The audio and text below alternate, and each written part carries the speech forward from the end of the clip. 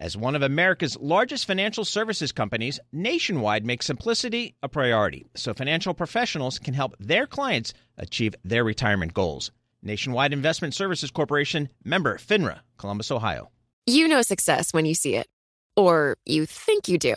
The people in the spotlight. But what about those small business masterminds who succeed at making their money work harder? They do that by having a business bank account with QuickBooks Money, which now earns 5% annual percentage yield. Making your money work as hard as you do? That's how you business differently. Learn more about QuickBooks Money at quickbooks.com/5APY. Banking services provided by Green Dot Bank. Member FDIC. Only funds and envelopes earn APY. APY can change at any time.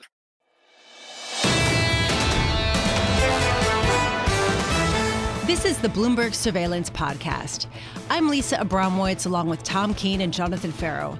Join us each day for insight from the best in economics, geopolitics, finance, and investment. Subscribe to Bloomberg Surveillance on demand on Apple, Spotify, and anywhere you get your podcasts.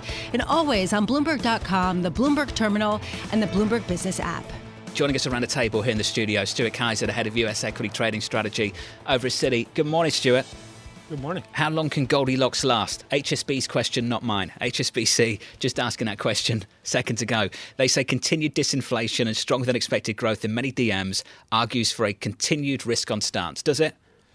I think in general it does. I mean, big picture, if the labor market in the U.S. remains strong and core CPI continues to ease, I think that's a good backdrop, for risk assets. I think the issue we're having now is, frankly, expectations. If you look at what's happened over the last month, you had a reasonably solid earnings season, but the average stock that beat EPS was unchanged on the day. You had, a solid payrolls report. The market traded off. You had an easy inflation print and the market was flat. So, yeah, there's a lot of good news out there, but the market, I think, has become a little callous to it, which is kind of not good for risk reward in our view. Michael Hartnett talked about this, Lisa, over at BofA in the fund manager survey. Their line was basically bear positioning was a strong tailwind for risk assets in the first half, not the case in the second half. Their fund manager survey, you mentioned it yesterday, least bearish since February of last year. Yeah, cash allocations coming down, and we heard that to start the show, basically. Take the cash, and you might as well put it into risk, because why not? You might as well get the upside surprise if the economy is strong. You put it into tech at the start of the year. You did, Stuart. Many other people didn't. There was that pool of negativity to feed on to drive tech higher after a brutal year in 2022. Are you sticking with that trade? It's a tough call right here. I think, yes, as a base case, we still like tech and growth. We still think that can work because we do ultimately expect the labor market data to begin to weaken. And I think in that environment, that's kind of where you want to sit. Obviously, the last month has been pretty tough for that trade, particularly because yields have risen, pretty sharply. And that's impacted tech, I think, more than other sectors. And also this expectation story. If you're worried about high expectations, that's clearly very acute in the tech space. So I think you are fighting expectations, you're fighting performance, and right now you're fighting higher yields. But if you do think economy can weaken, and that should hopefully put a cap on yields, then I think tech is a place that you want to be in that case. But certainly the past month has been a tough ride for us. Can we just talk about quickly, just pause, cash on the sidelines? This is sort of the misnomer that everyone keeps talking about. Oh, there's so much cash on the sidelines, all these people who aren't invested. Cash is great for some people if they're earning 5%. So at what point can we say the cash on the sidelines has been used up? I think it's a great question. If you look at retail money market balances, those are up $600 billion since April of last year. $600 billion is a big number, right? But to your point, you're clipping a 5% coupon on that. And clearly not all of that 600 will go into cash. A lot of that's probably come out of traditional bank accounts and got into money market funds to get that yield. So I think the question is, to release that money, what has to happen, right? Either you need to get yields lower so that 5% isn't as attractive, or you need to have equities continue to perform the way they are, and you get sort of a FOMO, situation on the equity side. It does feel like equities are topping out a little bit, so I think it's going to be hard to dislodge that money. To the sentiment point, at what point do losses become self-fulfilling? At what point do losses spur a question to this whole Goldilocks, to John's point, and FOMO feel that we were hearing about for the past couple of months? Look, if equities start to move a little bit lower, that's going to dent sentiment. I don't think there's any way around that. Tech has performed poorly, but frankly, the S&P isn't that far off its highs. So, it's interesting. Last year, in a high volatility environment, the moves we've seen recently would have not really registered, right? But July was the lowest realized volatility months that we've seen since December of 2019. So you get into August, you get a little bit of a blip, and it feels, I think, a little more painful. But yeah, I think one of the things we were a little bit worried about is a lot of folks were very defensive in hedging earlier in the year. That hedging did not work out. it cost a lot of money in terms of premium paid. The market's probably less well hedged today, than it was probably 3 months ago. So to your point there, if we do get some losses, the market is going to be a little more surprised by it, or probably a little more disrupted by it than it might have been earlier this year. Let's finish on where the negativity is now. It's in China. Everybody that comes on this show is so downbeat on what's happening in the country at the moment. The data's bad. The data you can see, you're not going to see much more of it on the youth unemployment side. I've got no idea when that changes. The data this week basically led to a policy response by the Chinese central bank to cut rates by the most, I think, since 2020. This is typically the time to lean into Chinese equities when people are so downbeat on what's happening there. Is this that time? We're not there yet. I think at least me personally, we're pretty cautious on China. But I think there's three aspects to the China story. There's 2 weeks ago, everybody was celebrating China's exporting deflation. This is going to help the Fed, right? But that sort of ignored the flip side of it, which is you're losing a global growth impulse. This week, the discussion is much more about the growth side and to what you were discussing earlier, which is a sentiment issue. And I think the sentiment issue, frankly, is what's going to keep people out a little bit. Foreign investors, I think we're not happy with how they were treated by China over the last couple of years. And I think it's going to make money, kind of slow to re-engage in that space. So I think, to me, the sentiment is very hard to predict. The growth versus inflation trade-off, I think, really just has to do with what the market narrative is at any given point in time, right? If 2 weeks ago was an inflation narrative, it's good. Now it's a growth narrative, it's a little bit bad. But I think we're generally, being fairly cautious about putting money into China. The flows that we've seen are much more options-based, high payout type stuff, limited risk, type flows going into China. And we've discussed this in the past. The evolution of that Chinese trade this year has been, or over the last 12 months, has been very, very fascinating. And right now, I think people are a little bit cautious to put money to work. There's a question about whether or not to put money to work in Chinese equities. There's another about the read-through effect in the United States for companies that are leveraged to China. And then just more broadly, I think about the fact that this wealth manager missed payments on several of its products, that you're dealing with a housing market that doesn't see a light at the end of the tunnel. At what point does that have contagion that percolates outside of China? It's a good question because, I think initially, or stage 2 or 3 of the China trade was I'm going to own Europe and I'm going to own luxury goods that sell into the China consumer, right? So, certainly those type of stocks would be under a little bit of pressure given the lack of spending growth that we're seeing in China. So, yeah, it's an impact. If you look at the foreign direct investment in China, it's come off a little bit. U.S. companies are clearly not putting money, directly in there for luxury goods. And you'd probably throw Apple into that category and Tesla as well. The domestic demand has been a headwind. So, yeah, it is a risk. And I think that just gets into this global growth narrative of when does the benefit on the inflation side get outweighed by the sort of detriment on the growth side. Well said. I'm just looking at Target on my screen right now, slightly distracted. It's up by 8.5%. I don't get off it. the back of this. Do you understand it? One of those stories that if you told me the earnings before they came out and then said, guess what the stock price is going to do? I'd be like, well, they've cut the outlook on profit, so that's not great. That's what I But we like too. the second quarter rebound for profit. I personally think this is just where the expectations have been set. Because if you look at those shares, they're down considerably on the year. So at a certain point, if they're not hemorrhaging money and throwing all in, some negative news, I guess it's positive. I can't really read it any other Stuart, way. what can I learn from a move like that? Well, the thing is, you say Target. If you said Target, it would be It's so much better, isn't it? It would be much more understandable the type of move. But look, this is the important part of earnings, right? It's what happens with the consumer. We had tech early. Sell to tourists over in China, couldn't they? Target, part of LVMH, some kind of collab. Yeah. What were you said? Did you say they sell sinks? No, you were the one that said that. I I was said asking. they sell, I know, the soap that goes on sinks. I can affirm that. Nice. Yeah. Okay.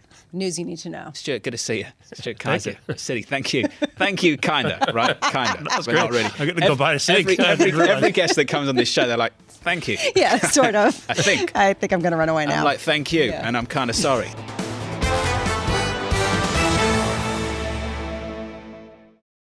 Nobody ever says make it complicated. That is why Nationwide makes simplicity a priority by providing financial professionals with straightforward, client-ready resources.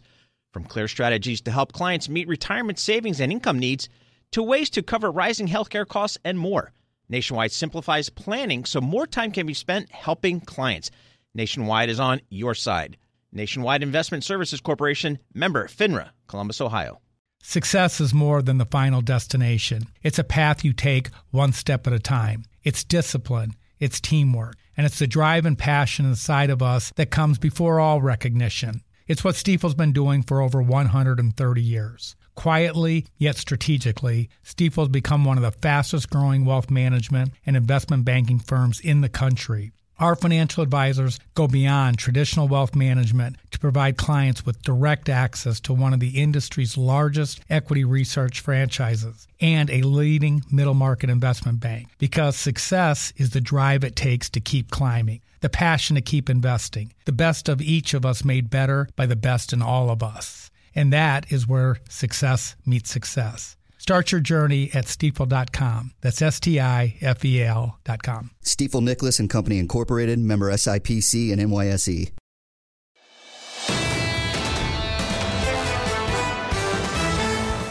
Let's turn to Greg Peters, co-CIO of PGIM Fixed Income. Greg joins us now. Greg, not to talk about what's happening with Target, TJX and Walmart, to talk about this bond market, Greg, a question that we've asked all week.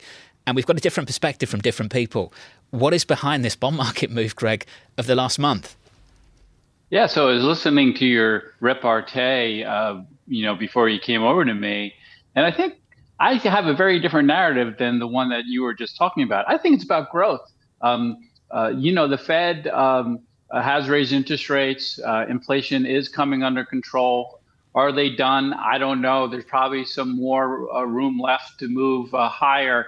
But it's the underlying growth element that has driven the bond market, in my estimation, as it's about the shape of the curve, right? So if you believe that inflation is going to remain relatively high, the economy is strong and stable, then the curve has to start to normalize. And what that means is that back end rates have to move higher as a consequence. So to me, it's all about the strength in economic activity. And sure, inflation, remains above trend, but it's really the growth story. But if you take a look at that implication, there's some broader market consequences to this. First of all, it means that the yield curve is normalizing up, not down to 3%. And that means that we could have higher rates for longer at a time where this economy can keep chugging along despite rates where they are. Can the credit markets sustain a 5% or 4.5% long-term base treasury yield? Does that wreck some of the math behind the credit bet? Well, yes and no. So, I think the economy can handle higher interest rates. I think that has been the mistake that many investors have made, myself included, the underlying strength in the economy and the ability to handle higher rates and the benefit of higher rates that you're seeing vis-a-vis the consumer. But you're quite right, Lisa. There's been so many capital structures, whether it's in commercial real estate, whether it's in credit, that have been built on the backs of extremely low interest rates. So as interest rates remain at the higher level here, then a lot of those capital structures really can't withstand that environment. So as a consequence, I think we're in this stronger growth environment. But at the same time, we will see above trend default and distress activity as a lot of these companies really just are unable to be a going concern with a higher rate environment. One thing we keep hearing, Craig, is a number of investors say they're leaning into duration because you might as well lock in yields where they are. Getting 4.2% for 10 years looks pretty good relative to what you used to be able to get. Are you saying that there is more normalization to be had if we are going to create a more flat or more normalized yield curve? Yes, and that's what we've been saying, and I've been arguing that for the past 6 months, as I think it's too early to lock in duration. If you believe that the economy, is entering a soft landing, no landing, whatever landing you want to assign to it, that means rates have to move higher, not lower. And so, the Fed might modulate a little on the margin, take rates down, but not as much as in the price, right? And so for me, rates are higher. I don't see any rush to lock in duration at this point. We're leaning against that and have been leaning against that for quite some time. So we're still short duration as once again, it's growth, Lisa. I assume you're taking that position, Greg, not because you think we're going 10, 20 basis points higher than where we are. It must be bigger than that. What kind of numbers are you thinking we can get to? I don't know. There's been a big move already, right? So I don't want to get greedy either. But I think on balance, the tendency will be for higher rates, not lower rates. And so, We've been kind of talking about this range of, 4 to 4.5.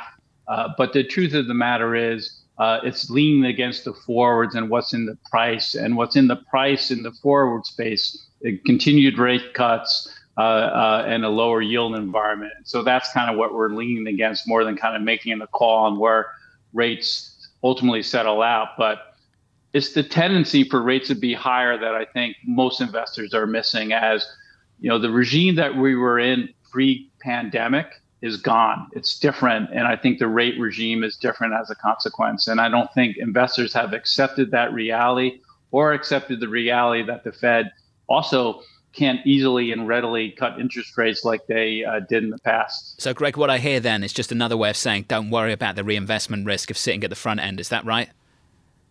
Yeah, to a degree. I think cash rates are really quite attractive here. I think that's inducing investors to take risk off the table, not lean into it. On the credit side of the aisle, there's tremendous opportunity across the global credit markets. A lot of that opportunity, though, is in safe type of allocation. So whether it's front end type of credit, whether it's structured products, these are safe bets where you earn a tremendous amount of carry. You don't have to dip down into triple C's, take a lot of duration or credit risk. And so take what the markets are giving you, and what the market is giving you is really quite attractive here. So we're extremely bullish on the U.S. economy, kind of on a long-term basis. We're very bullish on fixed income as well, but you don't have to take a lot of risk in order to be successful. And I think that's the important message that I want to leave with. Message received. A clinic. Greg, thank you, sir. Greg Peters there of PGIM Fixed Income.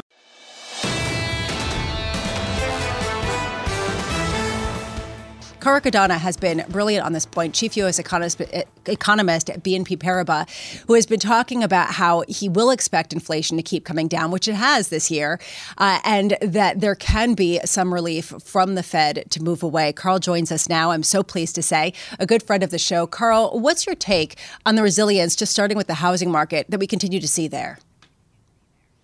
Well, as we look at this morning's numbers, I think when housing starts tell you one story and housing permits tell you a slightly different story, permits are the one you're supposed to trust because housing starts can be very volatile due to weather and other types of factors that cause some choppiness on a month-to-month basis. The housing data have been in a pretty sour environment for the last several quarters. The pace of decline is slowing, but with affordability as low as it is and mortgage rates hitting new highs on a daily basis almost, I think these are some real constraints going forward. Of course, the inventory shortages that you highlighted are a big factor supporting activity, especially encouraging new construction. But even yesterday in the home builder sentiment survey, we saw that buyer traffic, prospective buyer traffic is extremely low and home builder sentiment declining for the first time this year. So extrapolate that into retail sales. Are you saying that you're seeing similar signs that it cannot continue to have the same kind of robust gains in consumer spending that we've seen? Well, Lisa, I see some significant headwinds emerging for retail sales and consumption more broadly in the back half of this year. Now, as we dissected yesterday's retail sales data for July, and maybe Amazon Prime Day helped to support the numbers and whatnot, but as we went into the details, it looked like discretionary spending was particularly strong. So the sporting goods, hobby, leisure, restaurants and bars, all the things you would spend on if you have extra cash in your pocket, those categories were actually the strongest categories in the report. So things are on a solid footing in the month of July at least. But as we go into the back half of the year, we know that labor activity is slowing. We know that income generation from labor activity is decelerating as well. We have student loan payments resuming in October, so there's questions whether people will immediately jump back into paying those loans or not. But with an annualized price tag of about $100 billion, it could have a very significant consequence, even if it isn't fully felt in the initial months. You have a potential government shutdown coming in the back half of the year. And also all those excess savings generated during the pandemic have been getting spent at a pretty healthy clip, whereas we think the kind of excess savings will be fully exhausted by the end of the year. And as we look by income quintile, we can see really the lowest 3 quintiles. That's a significant share of the population. The lowest 3 quintiles have basically exhausted those savings already, which should mean more price sensitivity among consumers, which helps on the inflation side, but also a slower pace of consumption as well. Carl, we're not there as of July, but that's something we're watching for in the back half. People have been saying this for a while, and then you see house after house push out their forecast for recession and say, well, maybe it's not happening as soon as we thought. Can you give us a sense of what gives someone conviction that it will eventually happen, even though month after month, everyone had expected some of these consumers to run out of cash by mid-year? Now it's the end of the year. Maybe it's early next year. When does it sort of start to shift to, okay, maybe this is sustainable? Well, I think that, as we see new data coming in, there has been more resilience in the labor market than a lot of folks anticipated earlier this year. Jobless claims, we've had a few false starts where they've started to back up, and it looked like maybe there was some deterioration in the labor market, and then kind of the numbers came right back down and whatnot. So, those kind of like canary in the coal mine moments proved to be false flags in the past. But if we look at the broader trend, we do see that it is slowing. So as nominal GDP growth decelerates, as payroll gains decelerate, this does change a lot of dynamics in the economy, including corporate profit trends, which as corporate profits decelerate, that has an implication for both capital spending plans and also hiring plans. You still have a tightening of financial conditions or of lending conditions from the banking sector that we can see showing up in the Fed surveys, banking surveys, bank earnings, et cetera, et cetera. So there are some problems that are becoming pretty intense headwinds in an economy that's slowing already. But getting the timing right has been problematic for forecasters more broadly. I don't think we're at the point where you're supposed to throw the recession call away and it's kind of immaculate disinflation and a soft landing for the economy. I'm still skeptical that we'll really be able to pull that off because monetary policy, as we know, is a very blunt instrument. And so kind of finessing the landing to have no contraction is something quite unprecedented. And so I would be surprised, given the speed with which the Fed tightened policy, if we can nail the landing, given the uncertainty over lags and the net impact. So do you think, Carl, just to sort of underscore what you're saying, do you think that right now bond markets have it wrong with a 4.2% yield on a 10-year? Do you think that people are getting over their skis in terms of how high rates can be and how long the economy can be strong? Well, ultimately, those longer dated yields are going to be a function of real growth in the economy and inflation trends. So if you think that there's a kind of a persistently higher inflation trend over the longer run, then you can make a case for 4% or higher on yields. We do think that we will see some pretty impressive cooling of inflation pressures over the next several quarters. We think inflation will be back to target by the end of next year, and I think that maybe part of that higher inflation for longer camp may have to revise some of those estimates as we see the economy decelerate, the labor softening, and a lot of these inflation categories moving in a favorable direction. The rent story alone is a big factor for the inflation profile. That's coming down. That's a very big component of the CPI or the inflation basket that's decelerating. You have goods prices showing further signs of moderation. So the real question will be the labor market dynamics. And if we do get some softening of labor conditions and wage pressures coming down, then I think that might alleviate some of those inflation concerns, which then could factor into where longer-term yields are headed as well. So I don't know that they're getting the story totally wrong, but maybe assessing it as being a little bit too hot at the moment. Just real quick, Carl, what's the one question that you want answered by Jay Powell next week at Jackson Hole? I'm very curious, given the theme is structural changes in the global economic outlook, to watch the degree to which this might be setting the stage for changing inflation targets or things of that nature. Now, this is the conference or the symposium is put on by the Kansas City Fed, which is notoriously hawkish.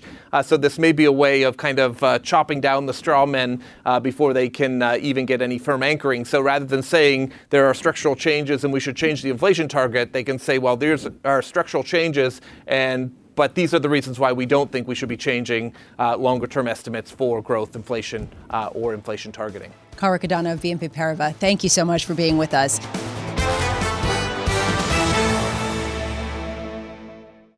Nobody ever says make it complicated. That is why Nationwide makes simplicity a priority by providing financial professionals with straightforward, client-ready resources.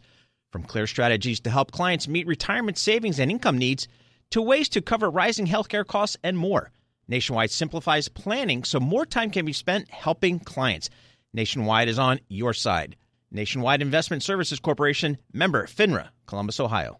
Success is more than the final destination. It's a path you take one step at a time. It's discipline, it's teamwork, and it's the drive and passion inside of us that comes before all recognition. It's what Stifel's been doing for over 130 years. Quietly, yet strategically, Stifel's become one of the fastest growing wealth management and investment banking firms in the country. Our financial advisors go beyond traditional wealth management to provide clients with direct access to one of the industry's largest equity research franchises and a leading middle market investment bank. Because success is the drive it takes to keep climbing, the passion to keep investing, the best of each of us made better by the best in all of us. And that is where success meets success. Start your journey at stifel.com. That's STIFEL.com. Stifel Nicholas and Company Incorporated, member SIPC and NYSE.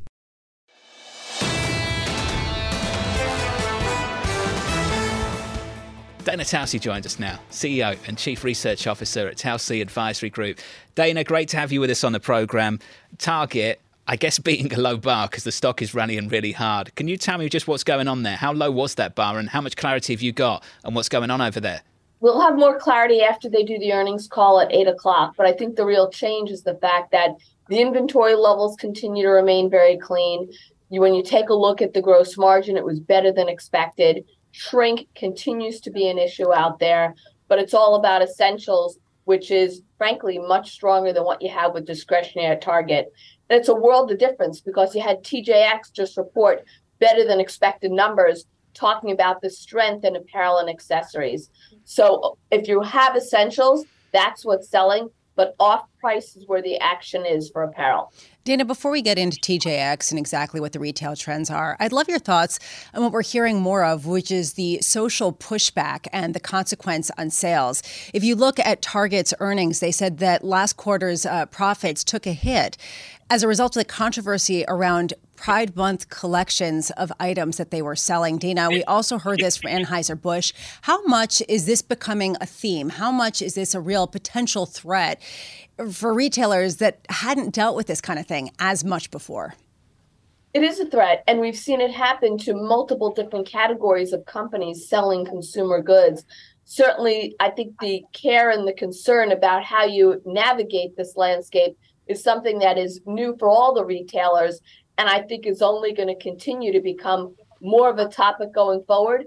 And I think you're going to see these consumer companies even more mindful in planning about what stance they take on particular issues. Going forward, when you talk about the off-price retailers really benefiting at a time where people are being more discretionary, is that a negative sign for the luxury players, or is it just there's plenty of money to go around? I think overall, the luxury players are in a world of their own. They have a high-end consumer who has less susceptance to really being careful about their spend. But there's different magnitudes of certainly luxury and aspirational goods, depending upon the price point. The comparisons year over year are very challenging in luxury. And while many of them, even the European luxury goods companies, are lower year over year, when you compare it to 2019, they continue to be up, could be 50% or more. But I think every level of consumer spend overall, we've seen a moderation. And where we're seeing the allocation, it seems like one of the only places in discretionary, if it's any of the events like Taylor Swift or Barbie, that people are buying new costumes or new items to wear to those events.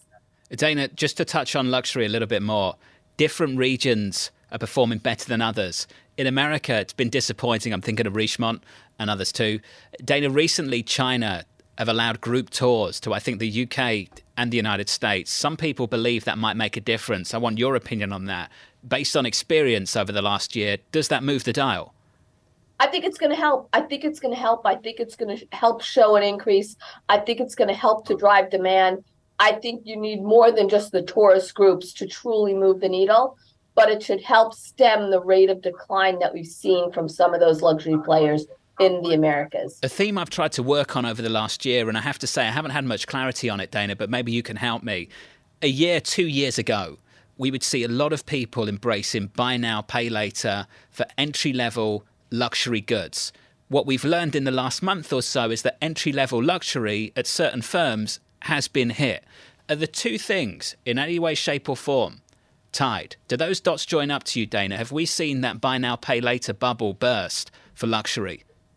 I think that it has burst certainly a bit for luxury. I think when you think about the headwinds of rising interest rates, you have student loans that are coming up in October. The average household has $6,200 of expenses, and you're going to get an increase of 3 to 8% of spend coming from student loans. On top of that, there's less to go around. And so that's why there's the focus on essentials and a reduced focus on some of the aspirational items. Dana, just to build on what John was asking about, are you surprised that we haven't seen more of a hit to luxury retailers on the 1-2 punch of certain entry-level buyers stepping away and some issues with China, whether it's restrictions or whether it's the idea of just the contraction that we're seeing in certain aspects of the economy, why that hasn't had more of an effect? I think some of the aspirational players that are out there, they've added a lot of newness and product innovation. There's extreme demand for newness and innovation, and it's really led to be able to have continued strength. But it's not a world of equals. It's definitely a world where essentially, what's the price you're charging? There's some promotions on some of these items that people can get, and what are you seeing others wearing? What are you going to give up in order to buy that aspirational item? And I think it's definitely haves and have-nots in terms of being choiceful in what spend is on. So what happens to all of the middle players, the middle tier, that don't fall into bargain picking or luxury? Well, look what we've seen. We've seen it be very challenging out there. We've seen it for apparel retailers like the Gaps of the world. It was encouraging to hear American Eagle the other week talk about the pickup in July. We've seen retailers overall lower their inventory levels, but I think you're going to see these inventory levels continue to come clean because the lower freight costs being a help to the margins, the leaner inventory levels, there's more margin clarity. I think the cleanliness on inventory will be the key to managing through this because you have to keep your balance sheet sound. Dana, I have no idea how you listen to the call and conduct an interview at the same time, but you can. It's amazing. Dana, thank you. Dana Tausey there at Tausey Advisory Group. We appreciate it. Subscribe to the Bloomberg Surveillance Podcast on Apple, Spotify, and anywhere else you get your podcasts. Listen live every weekday starting at 7 a.m. Eastern on Bloomberg.com, the iHeartRadio app, TuneIn, and the Bloomberg Business app. You can watch us live on Bloomberg Television and always on the Bloomberg Terminal. Thanks for listening. I'm Lisa Abramowitz, and this is Bloomberg.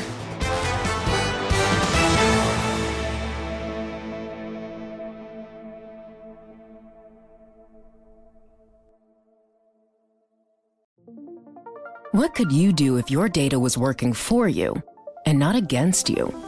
With Bloomberg delivering enterprise data directly to your systems, you get easy access to the details you want, optimized for higher-level analysis, and financial data experts committed to helping you maximize your every move. Our data is made for more, so you can show the world what you're made of. Visit Bloomberg.com/enterprise data to learn more.